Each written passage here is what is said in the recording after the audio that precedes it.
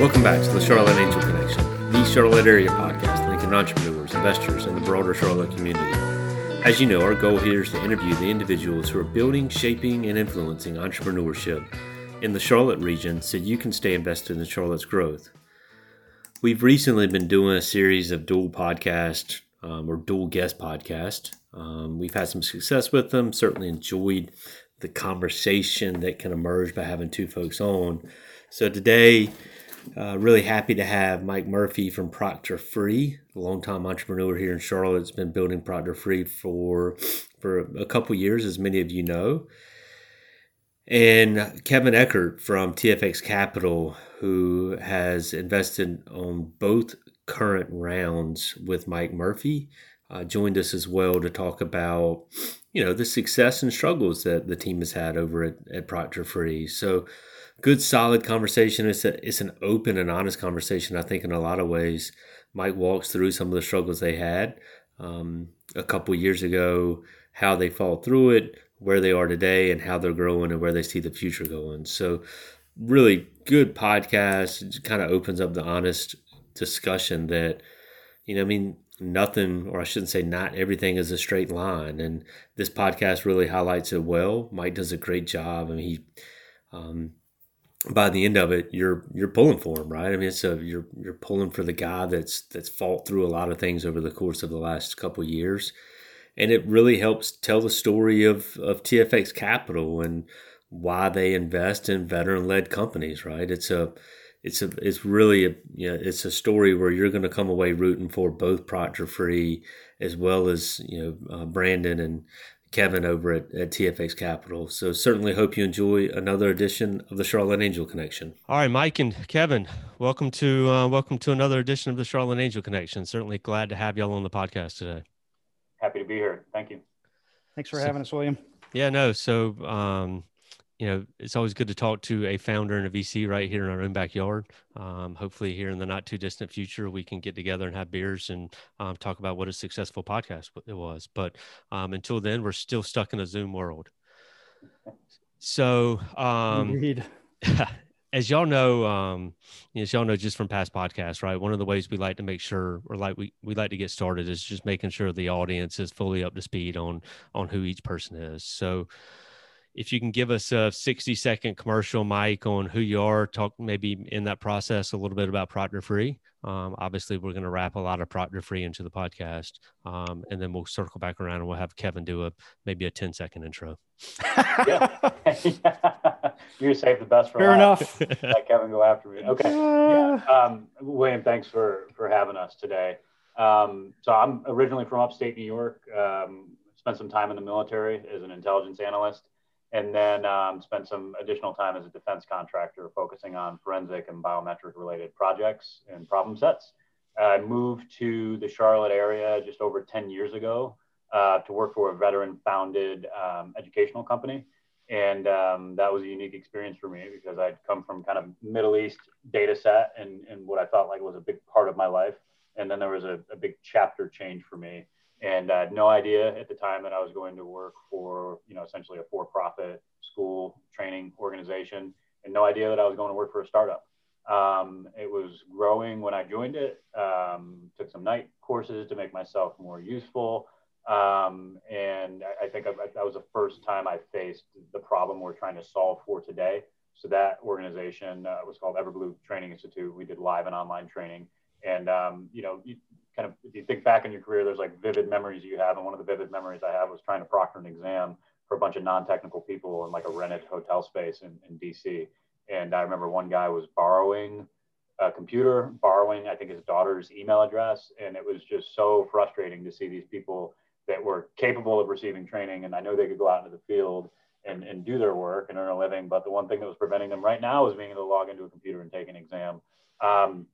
Fast forward to where we are now, that wasn't really a problem that we had the bandwidth to solve then, but it was always kind of an issue that kept coming back. And we eventually became accredited, which means, the stakes are higher. And I was always kind of curious about, we have these people that are buying courses from us, interacting with our learning management system and our intellectual property. And then we're basically saying, hey, you're good to go. Here's your certification. Go take your test, get certified in something. And I just come from a world where, doing a biometric enrollment in the middle of nowhere was possible. Doing a verification against existing information was possible, depending on what, access and equipment you had. So just kept thinking about this, and me and our co-founder struck out and went through a known incubator here in Charlotte. It's now called QC FinTech. I think we were in the second cohort. At the time, it was called RevTech Labs. Based on that process, we were exposed to the NCIDEA grant. We were, I think, a spring 2013 recipient and an award winner. And then since then, we've probably made every mistake and dealt with every challenge that an early stage company has made. So here we are. Yeah, that's I'm excited to dive into those challenges. So thanks for that. I'd kind of forgotten that you spent some time over with the folks at Everblue Training. So we'll circle back through that too. So Kevin, I'll grant you a little bit more than 10 seconds.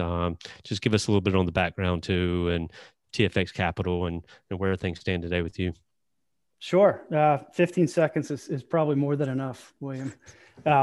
I, like Mike, grew up in upstate New York, just outside of Buffalo, joined the Marine Corps out of college, served as an artillery officer. That's what brought me to North Carolina. I was at Lejeune, separated from the service and transitioned to the business world via the General Electric Company, where I spent about 6 years, then found my way to the investment world via private equity. So worked in lower middle market private equity for almost 11 years. It was there that I actually caught the startup bug. So started doing a little bit of angel investing on my own, watched the company I work for make a couple of one-off early stage investments, one of which turned into a unicorn, and was kind of excited to take my career in that direction. Started networking here in Charlotte through the military tribe, and came across my now partner, Brandon Shelton, who was standing up TFX.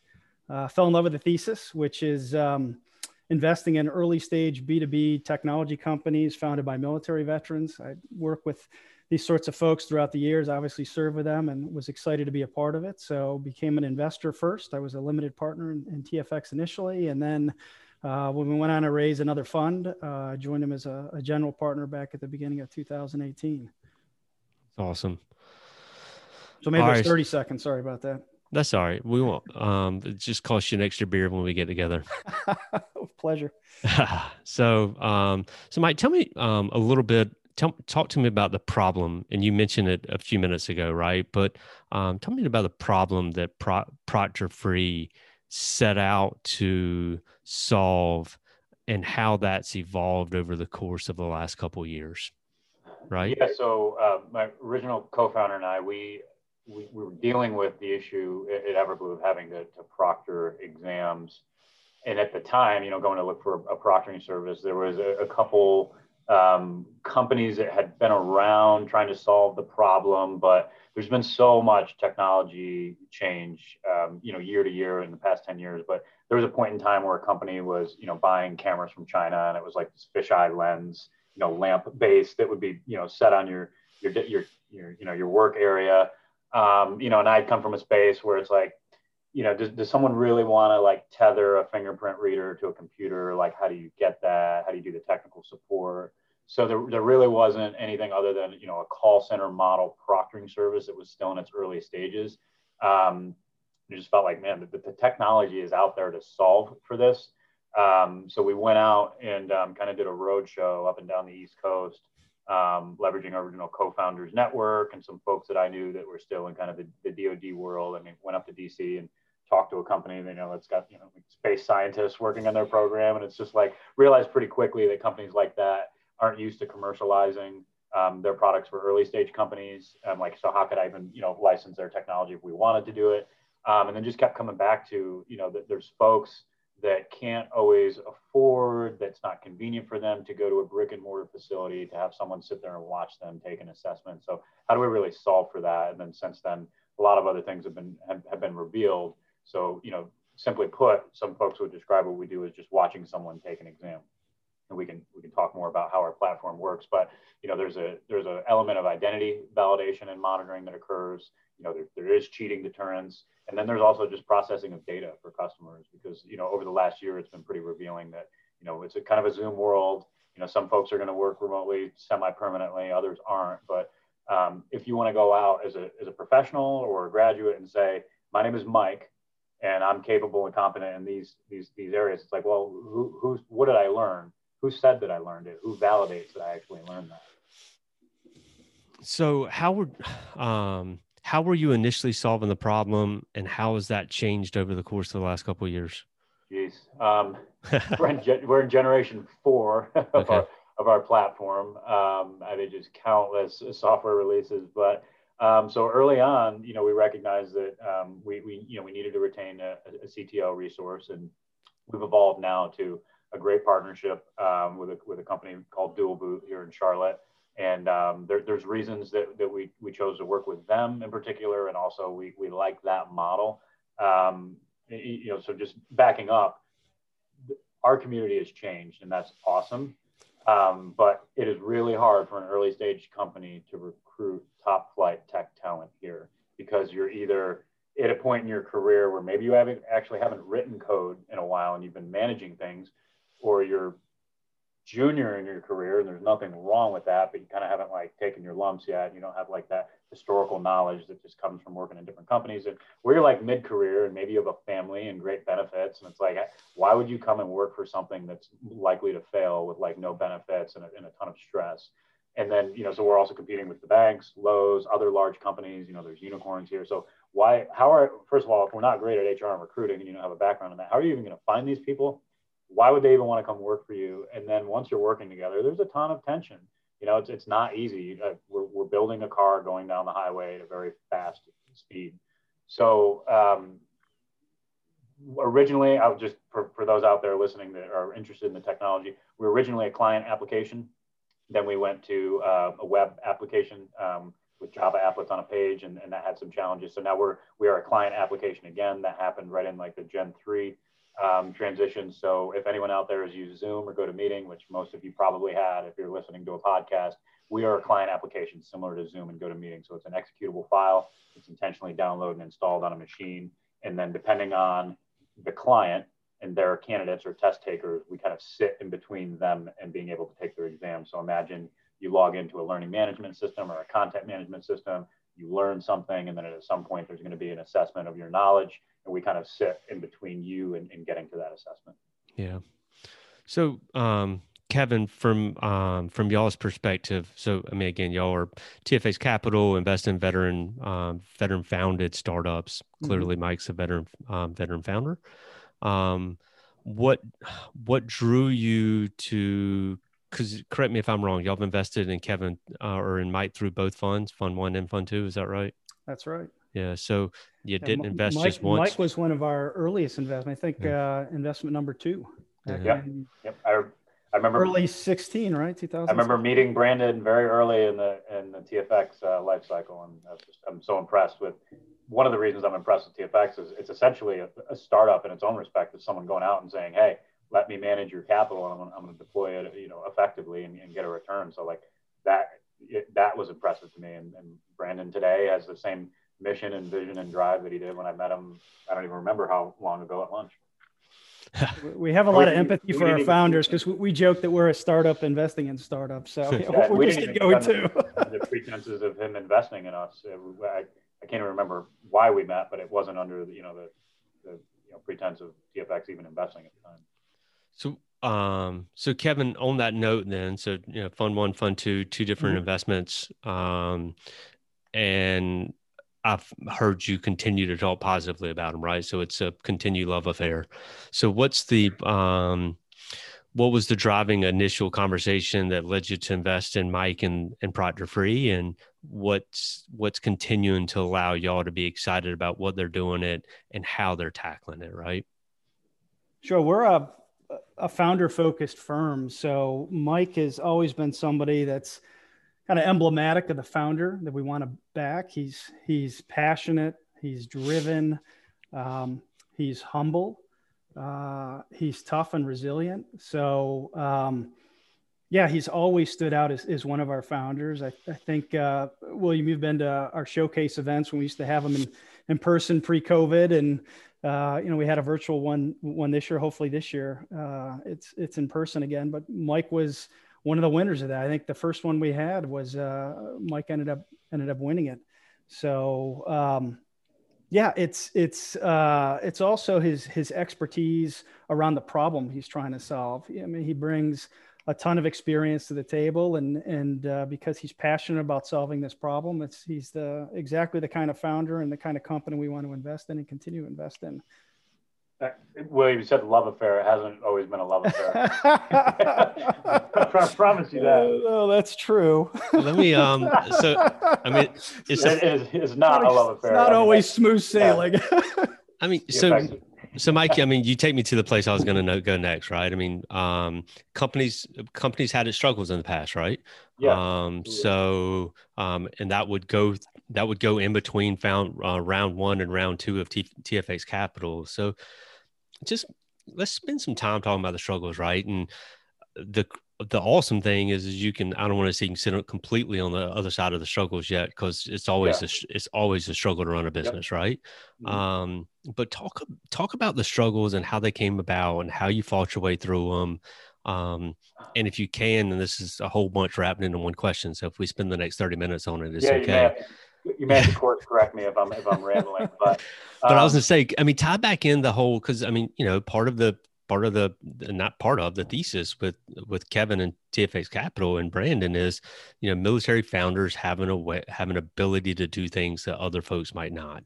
And so just talk about the interplay of what you were taught and everything else from a military perspective, and how you kind of drew back on some of that as you fought through it, if it's applicable. Okay. There's a lot. All right. I know. So if you just start waving your arms, I'll shut up and you can course correct me. But 11:11 is our shutdown time. All right. Okay. Yeah. So if I think about what the military did for me, it changed my life. So when I look at like South Korea and Israel, like compulsory military service isn't always a bad thing. And I think the outcomes of that, like a great book is called Startup Nation, about like the bridge between the military industrial complex and the corporate sector in Israel. You have a ton of people that serve. Not all of them are going to do 20 years, and they have like this skill set that they come out with. They have an awareness of latest and greatest technologies. So, but for me, the military was I joined the military when I was 17. I dropped out of high school and got a GED, and it was like absolutely what I needed. I needed to leave the area that I grew up. I needed to just get out of that area and go through a quick maturity process. And not to say that I wasn't very mature, still in my early 20s, but it just put me in a place where I was around people I had never met or interacted before, from different religions, different backgrounds. And I was just submitting myself to something that was bigger than me. And if I followed instructions and worked hard, there was probably going to be okay outcomes. And I think what it's prepared me for professionally is just and even as a defense contractor, just to be able to deal with a baseline of stress and understand that you can always be down or stressed out and complain about it. You could do anything, any job in the world, you could probably find things that aren't ideal about it, right? And there's no such thing as perfect. So just accept that baseline of stress and just work the problem and figure out how to get along with people, figure out how to communicate with people that you don't know. Understand, what motivates them. So I think the biggest thing for most military veterans is you've already kind of shown that you can work for extended periods of time in a fatiguing environment, dealing with a baseline of stress, and it doesn't need to be absolutely debilitating on a day-to-day basis. Great points. Yeah, to add to what Mike was saying is, the military invests a lot in those that serve in leadership training, but more so probably the most corporate enterprises. And so at a young age, you get the kinds of responsibilities that often folks don't get ever in their career. So leadership is the one aspect. The other thing I think is a misperception is you start developing those entrepreneurial muscles in the military. It's not all about, you're given an order, you follow an order, and this flawless execution. Yeah. You're given a lot of latitude to accomplish a mission. It's often, you need to do this, figure out a way to do it. And you come up with a plan, and more often than not, the plan doesn't work out, right? So you've got to react to contact and adjust and get the problem solved. So that's a great point, Kevin. Two things that have come screaming to my mind when you just said that is, you often receive a commander's intent, right? Mm-hmm. Like, so this is what the commander intends to happen. And it's not like a prescriptive list of how you're going to get there. And then when you're on a firing range, there's left and right limits. Like, you want to hit your target, but hey, by the way, like absolutely don't go outside of these limits for safety reasons. So I use that, analogy here in our company, like, I'm not a micromanager, and that's revealed in the interview process. So if you're someone that needs to be micromanaged, like we're probably not going to work well together. And then I'm going to give you enough information, hope that you help me identify your vulnerabilities and gaps so that we can fill them, and then just operate in the left and right limits. And as long as you're courteous and we stay away from kind of like the 4 no zone areas that I communicate, like you're good to go. And I expect that you're going to make mistakes, and we're just going to respond to it and move on. Like the other thing that Mike mentioned is this idea around pressure testing. I mean, the worst day in his startup is probably not anywhere near the worst day he's had in the military. So to a degree, he's been prepared for a hard slog. And as Mike mentioned, I mean, startup life is a grind. It's far from easy. So we like to back founders that have been in that environment, know what it means to fail, and are able to pick themselves up and adjust and keep going. Yeah.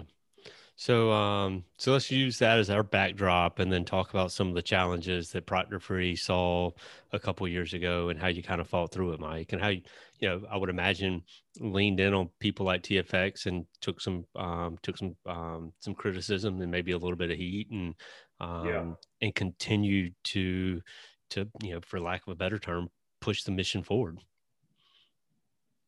Yeah, we're okay. I'll tell you that Brandon is only that at TFX. It's the second time in my life I've walked out of an airport was because of Brandon.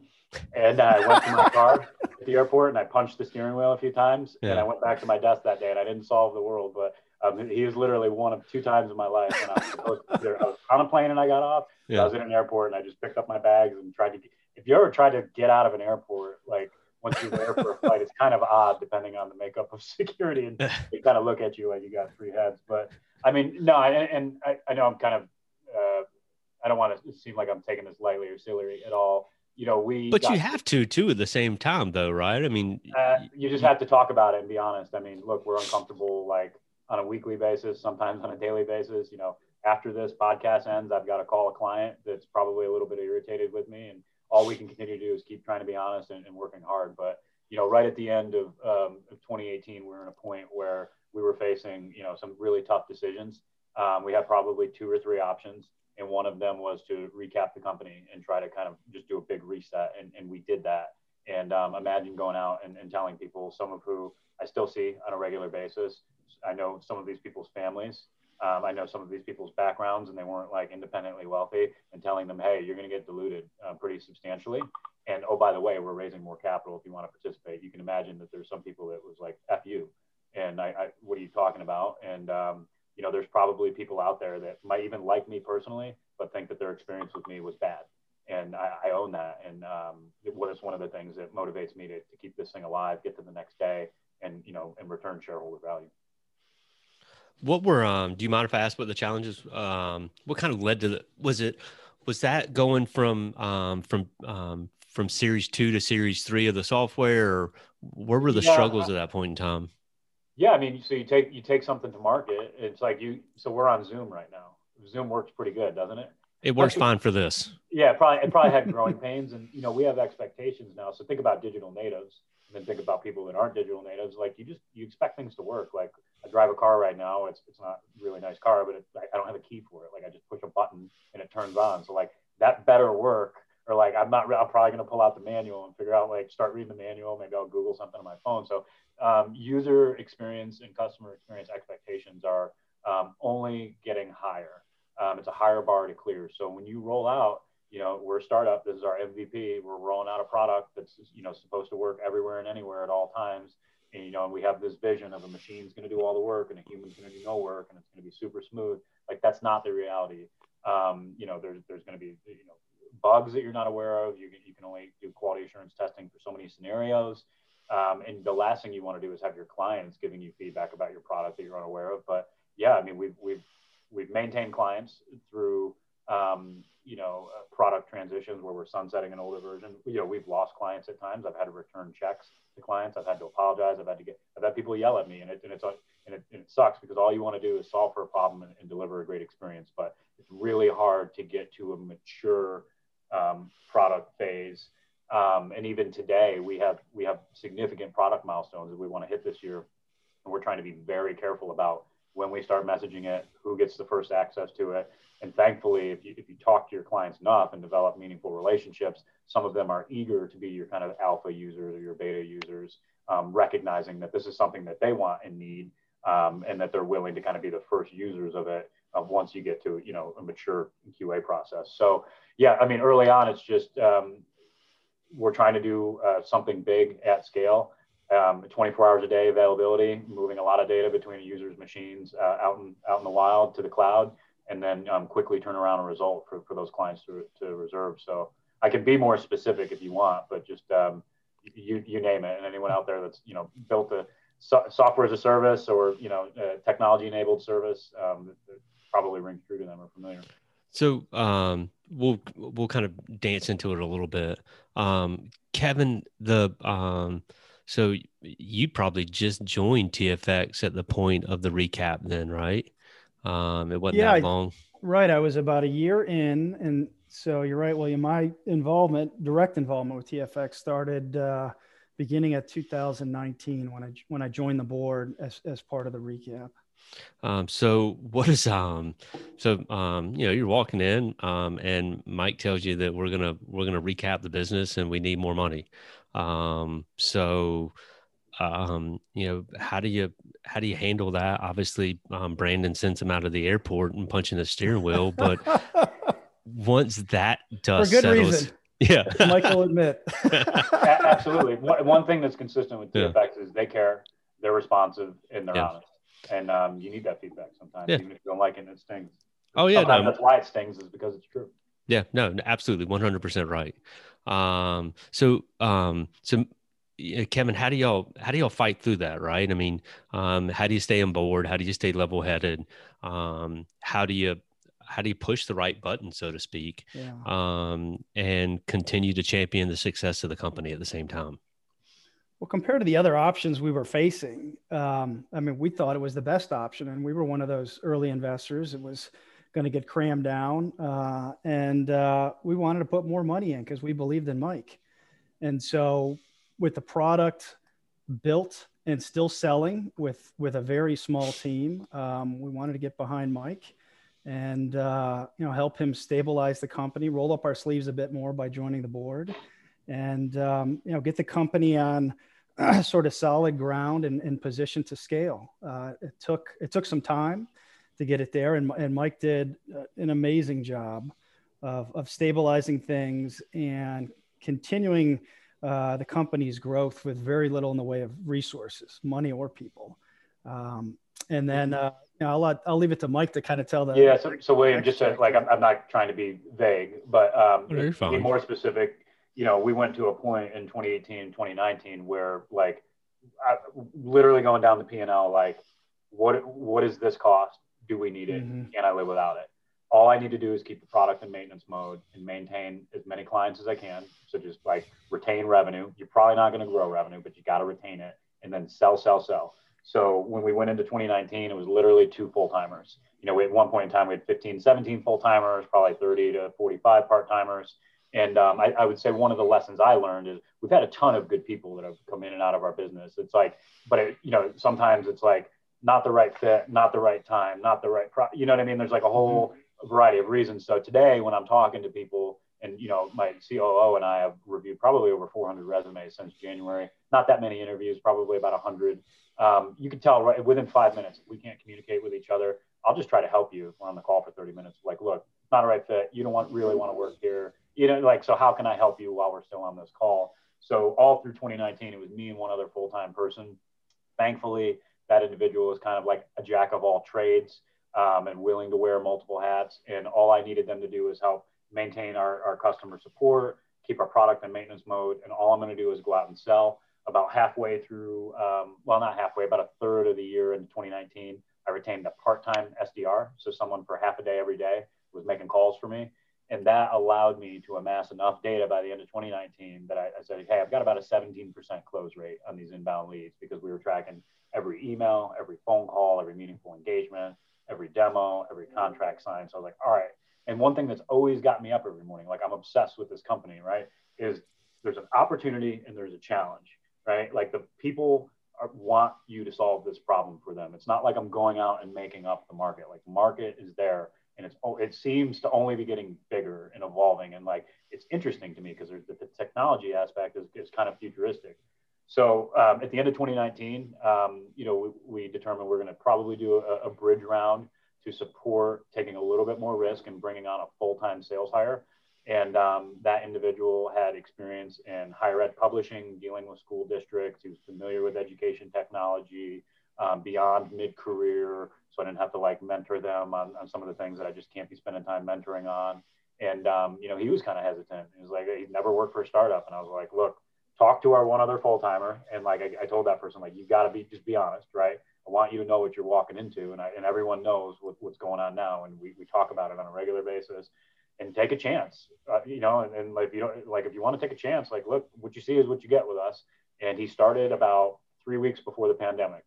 And had he not started, like, I probably would have been, would have broke in some ways, but it was amazing. We went through the early part of the pandemic with a new sales employee. And I mean, there was days where we had 16, 17, 18 meetings booked around the world. And you're talking to people in Europe that are literally telling us the death rates and that the people are dying in their communities.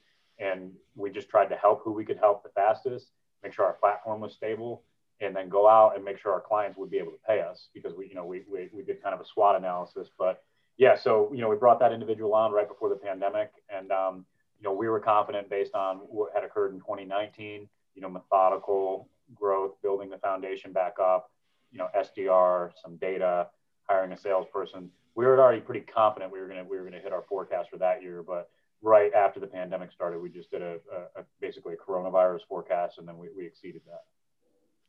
So so remote proctoring, right, is essentially what you're doing. And remote theoretically had a fairly decent year last year. So how did you it's like you go back and you think about Ford in 2008, they faced their own struggles in 2005, 2006, recapitalized their business. And as a result, they didn't need the government bailout in 2008 because they, for lack of a better term, they'd screwed up early enough that they were actually already on the road to recovery. You're almost kind of in the same place, right? Where 2019 helped you reset, and little did you know it was going to propel you into 2020. So how did 2020 go? What did it look like? And how's that carrying over so far into 2021? Yeah. So, right early on in the pandemic, we just kind of took an all hands approach with our existing team because we've always had a great team of part-time resources for some of the auditing that we do and in our support agents, because it basically any hour of the day, somewhere in the world, someone's using our product. And the first time you use our product, it's like riding a bike. If you're going to have a question, that's usually it. And then after that, it's really easy to support an account. So we took an all hands approach internally because some folks were saying, what is going on? What does this mean? We did a SWOT analysis, and then we just, maintain a OODA loop: observe, orient, decide, act. So we did internal communications to our team on a regular basis to say, look, we don't know what this is going to look like, but expect more because we are just being overwhelmed with inquiries. At the same time, we started to authorize our development resources to spend more for stability. And so basically, you've got to prepare for like 5-10x volume on our platform. If nothing else, our platform just needs to work. Don't worry about net new. It's just this thing has to work because it's about to get pounded with volume. And then we did external communications. And what that looked like was I recorded some videos and used a company out of Atlanta that was referred to us by one of our shareholders to just get messages out to people to say, look, we're here. We're focused on stability. Let us know how we can help you, because one of the risks is to us, the two biggest risks at the time was AWS goes down, right? Like if AWS goes down, that's a problem for a lot of people. And for some of our clients, they wouldn't even be able to get to us if AWS went down because it's supporting other things they use. And then what if all of our clients say we can't pay our bills? Like that's a huge problem. So we immediately went out and started touching base with all of our clients to understand the economic impact that we're facing. We offered discounts through the end of the year for some people. And just simply talking to people about it, it helped us understand what was occurring. And we had some accounts that wanted to spend a lot more and buy, exam proctoring sessions in bulk. So just having those conversations to say, hey, like we're not economically viable. We don't have a huge runway here. So if everyone can't pay their bills because the world seems like it's ending, we need to be aware of that and start to plan for it. So it resulted in some discounts, and some people really appreciated that because their businesses or their institutions were impacted as well. So kind of took an all hands approach, internal, external communications, looked at what the biggest threats were to us. And then just this OODA loop of like, day to day, week to week basis, like, what needs to change, and to just keep communicating. So I'm a cheat.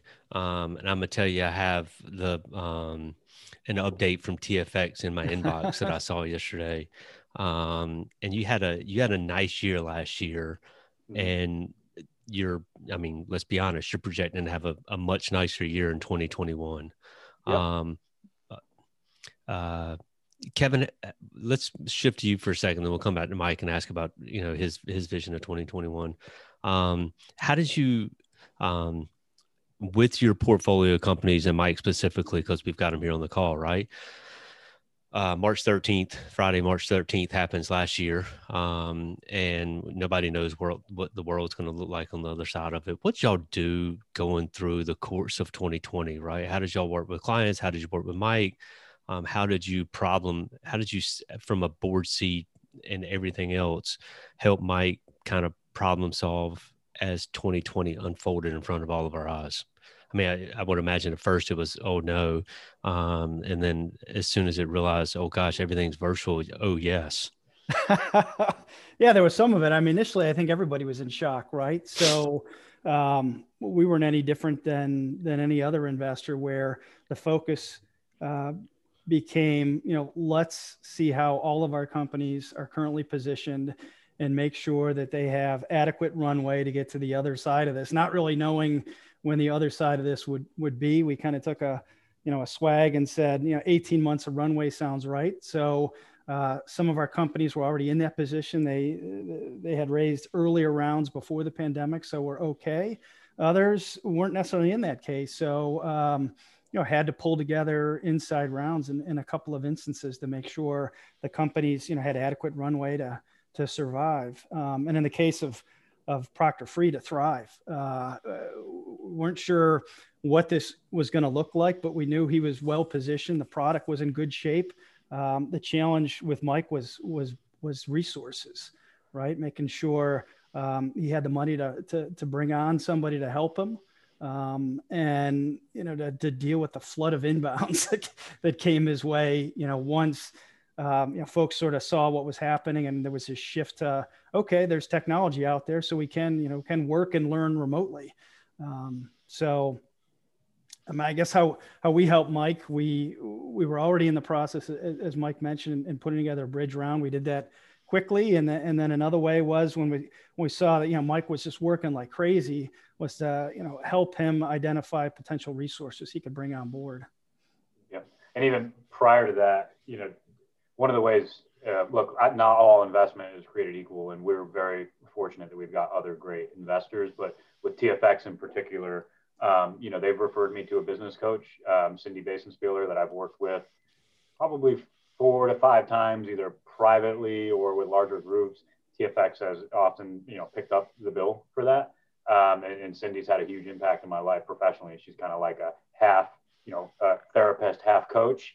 And then you just move on. And when you look back, you're like, oh, where I am now, like some of the things we picked at was a result of the work with her.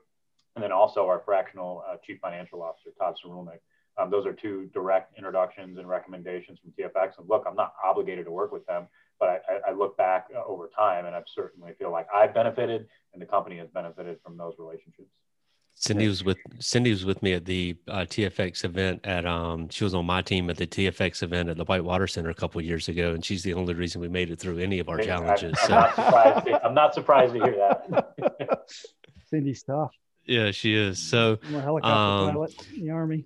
But she's, you're 2021 over 2020. I mean, you're looking at what, 3X, right? 3X plus.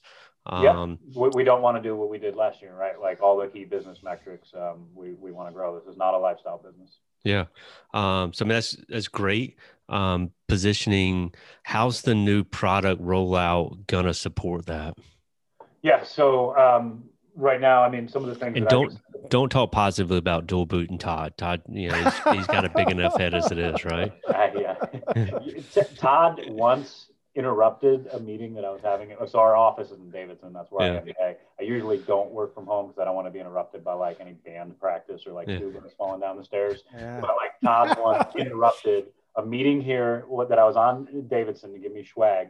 And then he went over to his partner, Ben Gilman's house in Davidson, and interrupted Ben in the same meeting. That's never happened to me before. So just fun.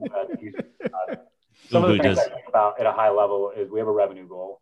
We have a gross margin goal. And then we're doing some analysis with Suzanne, our chief operating officer, on annual revenue per account, our current customer mix, our desired customer mix. Where are we now? If nothing changed, what would we be doing each month, and then quarterly and annually? And then like, what is the delta? And I've got a sheet up on my screen right now on my other computer that, it's not comforting to look at. Like, we have a pretty big delta to close. So I'm just trying to put the right resources in the company and around the company to at least show the flight path to accomplishing, our goals for the year. So makes sense. So, Kevin, from your perspective, right? I mean, you went through some downtimes with Mike and Proctor Free, 2018, 2019, to see last year, to see some of the financial metrics that exist today, as well as projections going forward. What story does it teach you about startups in general, right? How do you view it? What have you learned through, being on board with Mike over the course of the last couple of years? Yeah, I mean, I guess looking at our industry, that often is betting for a unicorn to emerge from a portfolio, and expecting a couple of zeros that they end up giving up on founders. I guess the takeaway from working with Mike is, don't give up on your founders. I mean, if you believe in them and you invested in the first place, push the resources that they need, and they're going to get it done.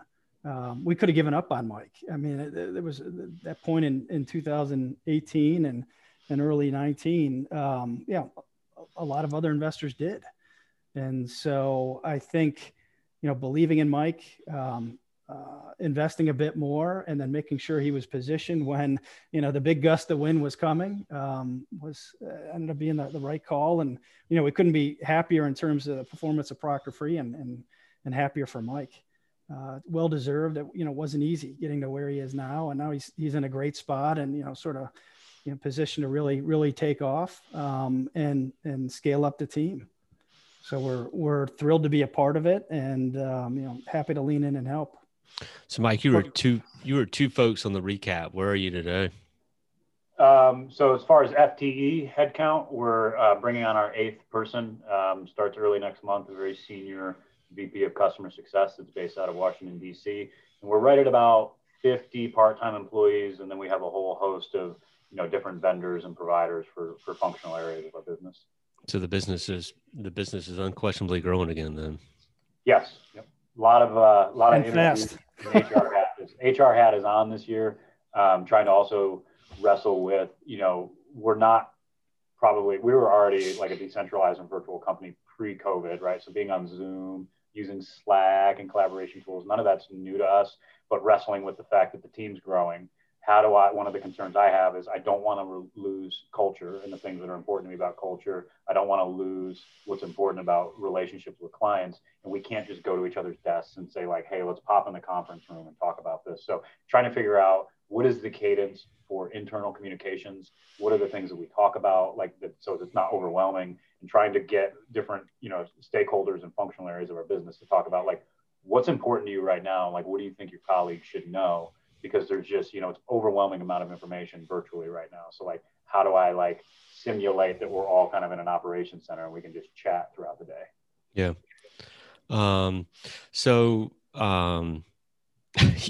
You might raise money in a tougher environment in 2019. Inevitably all startups raise money again, right? So you're going to have to go back out at some point in time, I would imagine, in the not too distant future, and raise another round. Will it be easier phone calls this time?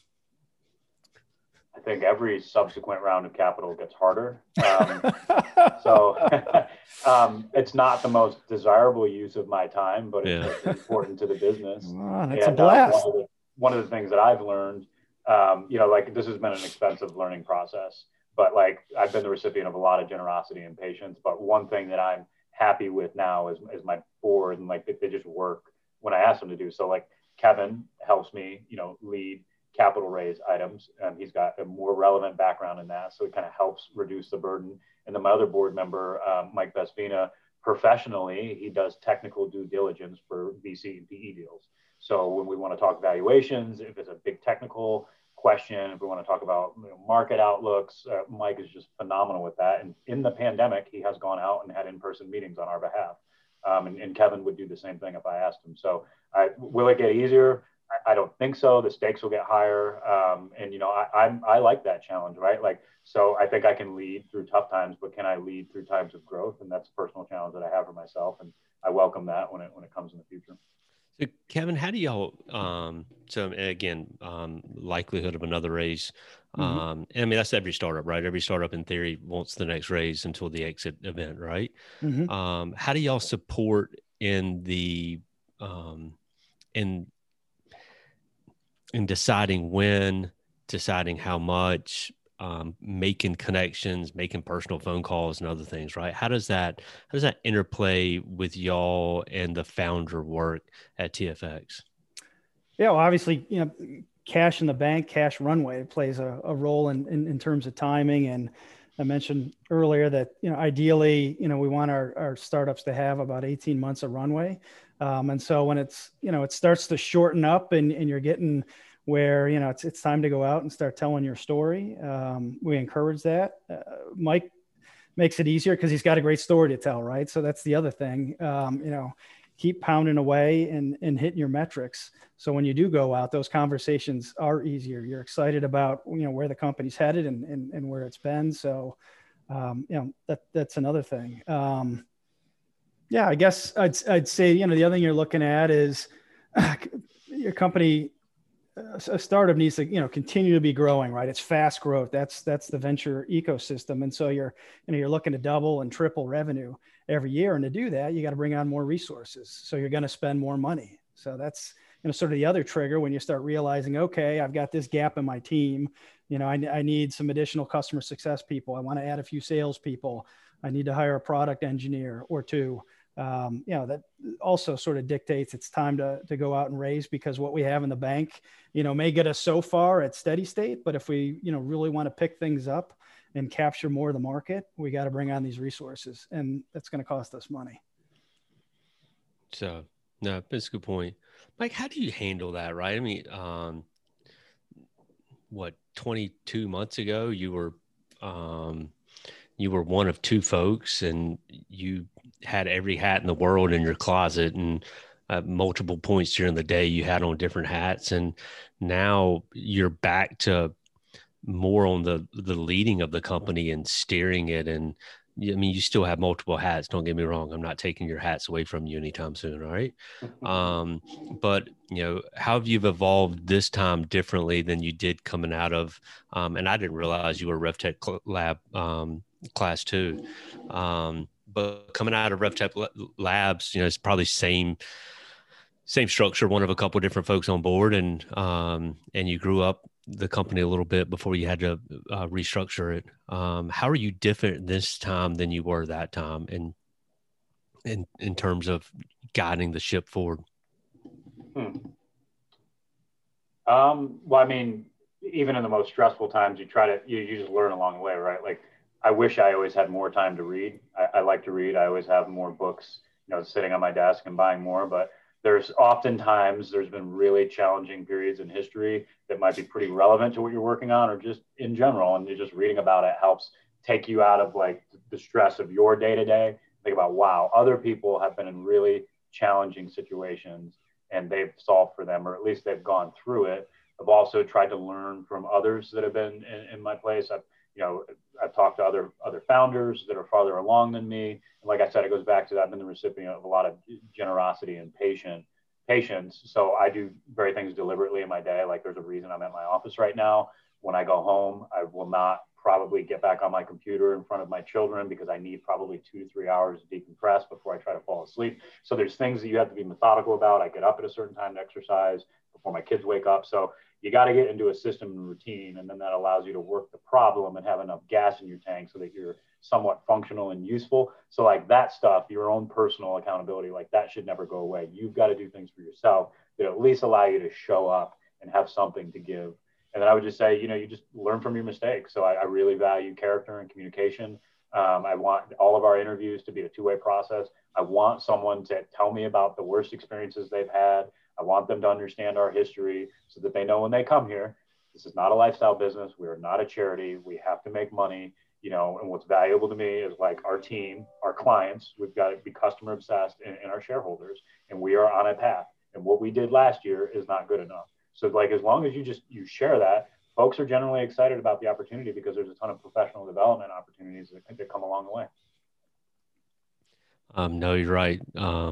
I think it's so important for people to realize that profitability is a very important metric because it allows you to open up the doors again tomorrow, right?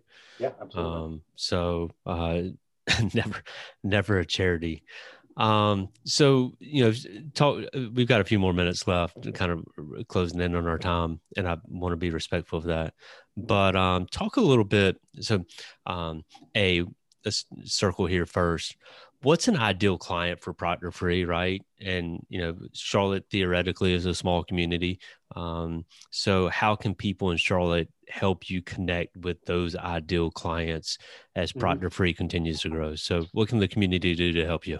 Yeah, I'll describe our 4 customer segments, and then just generally, if you know someone involved in online learning, training and certification assessments, that's of interest to me. So just think, who do you know? Like, I'm happy to talk to them. But our 4 customer segments are generally higher education institutions. Is that K through 12? So that's not K through 12. That's universities, right? We do have K-12 clients, but I would say the lower you go in education, the harder it is to support. So it's not that we won't work with K-12 clients, but they're less ideal for us for a variety of reasons. So generally, and again, today, trying to stay targeted on 4 segments, it would be the higher education institution, someone selling online courses and training, certification and licensure, so professional organizations that have certifications associated with it. And then, brand name technical companies. So if you think about like Sonic Wall University, they use us as a proctoring service. So there's, higher ed, someone delivering online training and courses and selling those courses online. Professional, like legitimate, it's like National Fireplace Institute, things like that. And then, brand name data companies that might have a badge of excellence associated with their product, or they might have a global audience of people that want to, demonstrate some level of excellence, in association with that brand. Yeah. Kevin, how, from an investor perspective, as Mike's continue to grow and stuff like that, or I shouldn't say Mike has grown, but Proctor Free has continued to grow, and he lists out, those 4 segments real quick. How involved? It's like part of you probably wants to, you love, we're back to a love affair with Mike. We might've fallen out for a little bit, but you love Mike. So, I mean, part of you probably just wants to pick up the phone and cold call for him, right? So, I mean, how do y'all balance that from an investor perspective where you're supporting, nurturing, and doing things versus, actually cold calling for him? Yeah, well, I mean, I guess I'd say Mike's not the only company in our portfolio. So we've got a lot of Mikes that we, want to lean in and help. So as much as I'd like to be an extension of Mike's sales force full time, I'm just not able. But when I come across an interesting lead, always run it by Mike and determine whether or not it's a fit for where he's taking the company and whether or not he wants the intro. And typically the intros are at pretty high level. So, they might be, a portfolio company of another larger fund who, is involved in training. Yeah, I mean, I think where we help the most is on those 2 fronts. It would be the customer piece, and then on the capital raising piece that Mike mentioned earlier.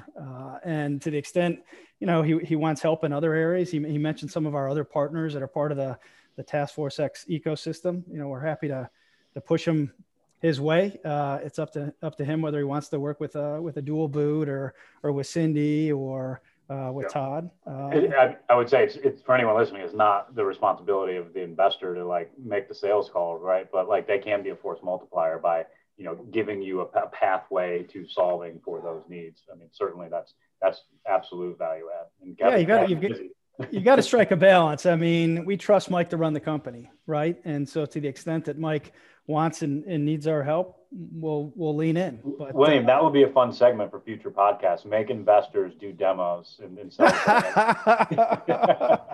Yeah, I think I'd have trouble closing some of Mike's sales. Yeah.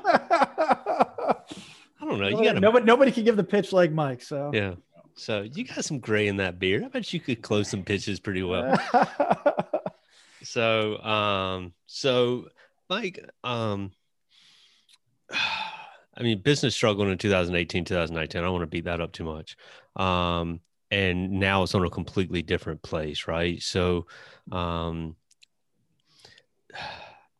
of you probably just wants to say, man, sell the business today because it's, we've got some ability to return shareholder value. The other part says, man, I want to drive this train all the way. How do you start to look at, the business and every company takes phone calls, right?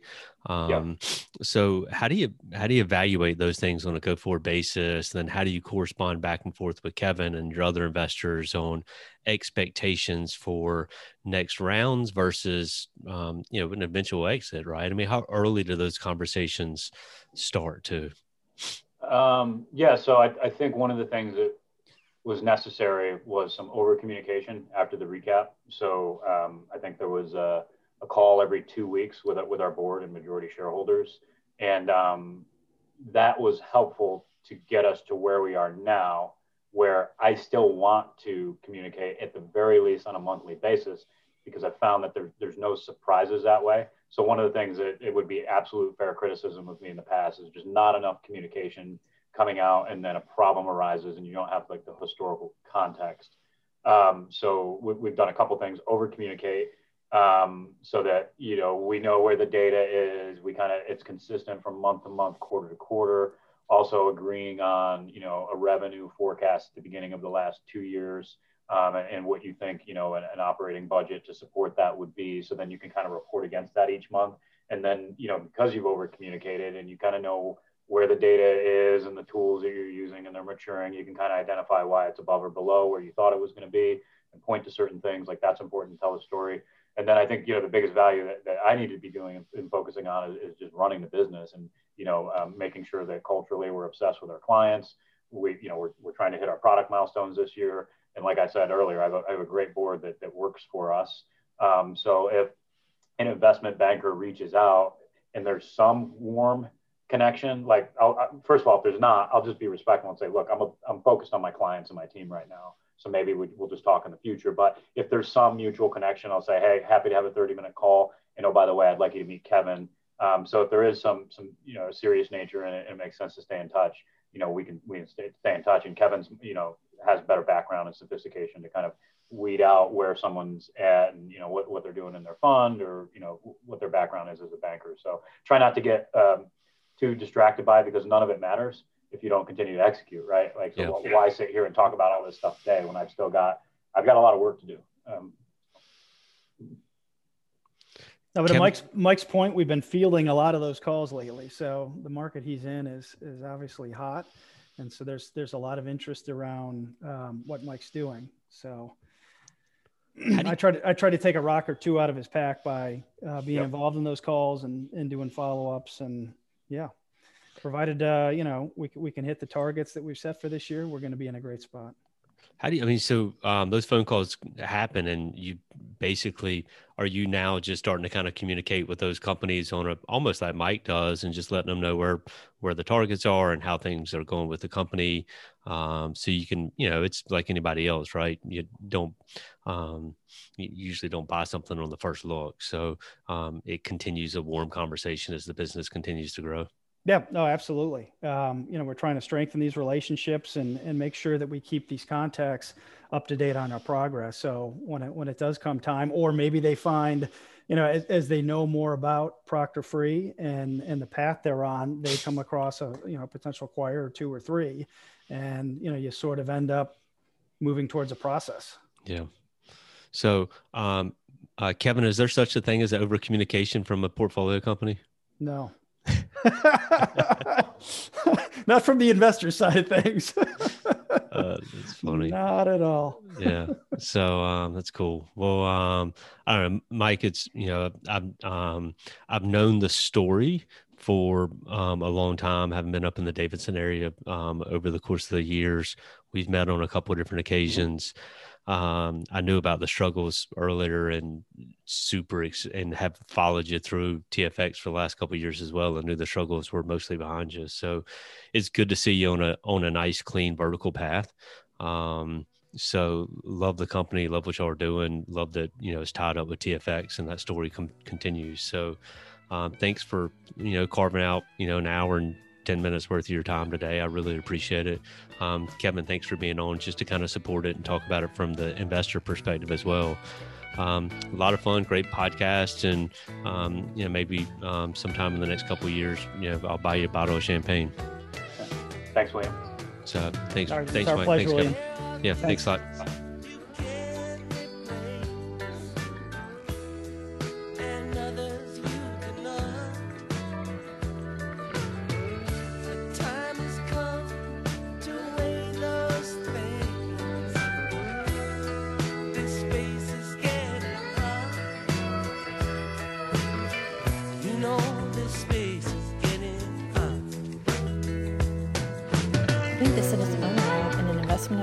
Representative of Portis Wealth Advisors, a registered investment advisor. Registration does not imply a certain level of skill or training. Opinions expressed on this program do not necessarily reflect those of Portis Wealth Advisors. The topics discussed and opinions given are not intended to address the specific needs of any listener.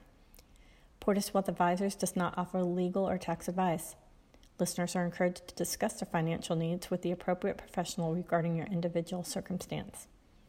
Investments described herein may be speculative and may involve a substantial risk of loss. Interest may be offered only to persons who qualified as accredited investors under applicable state and federal regulation or an eligible employee of the management company.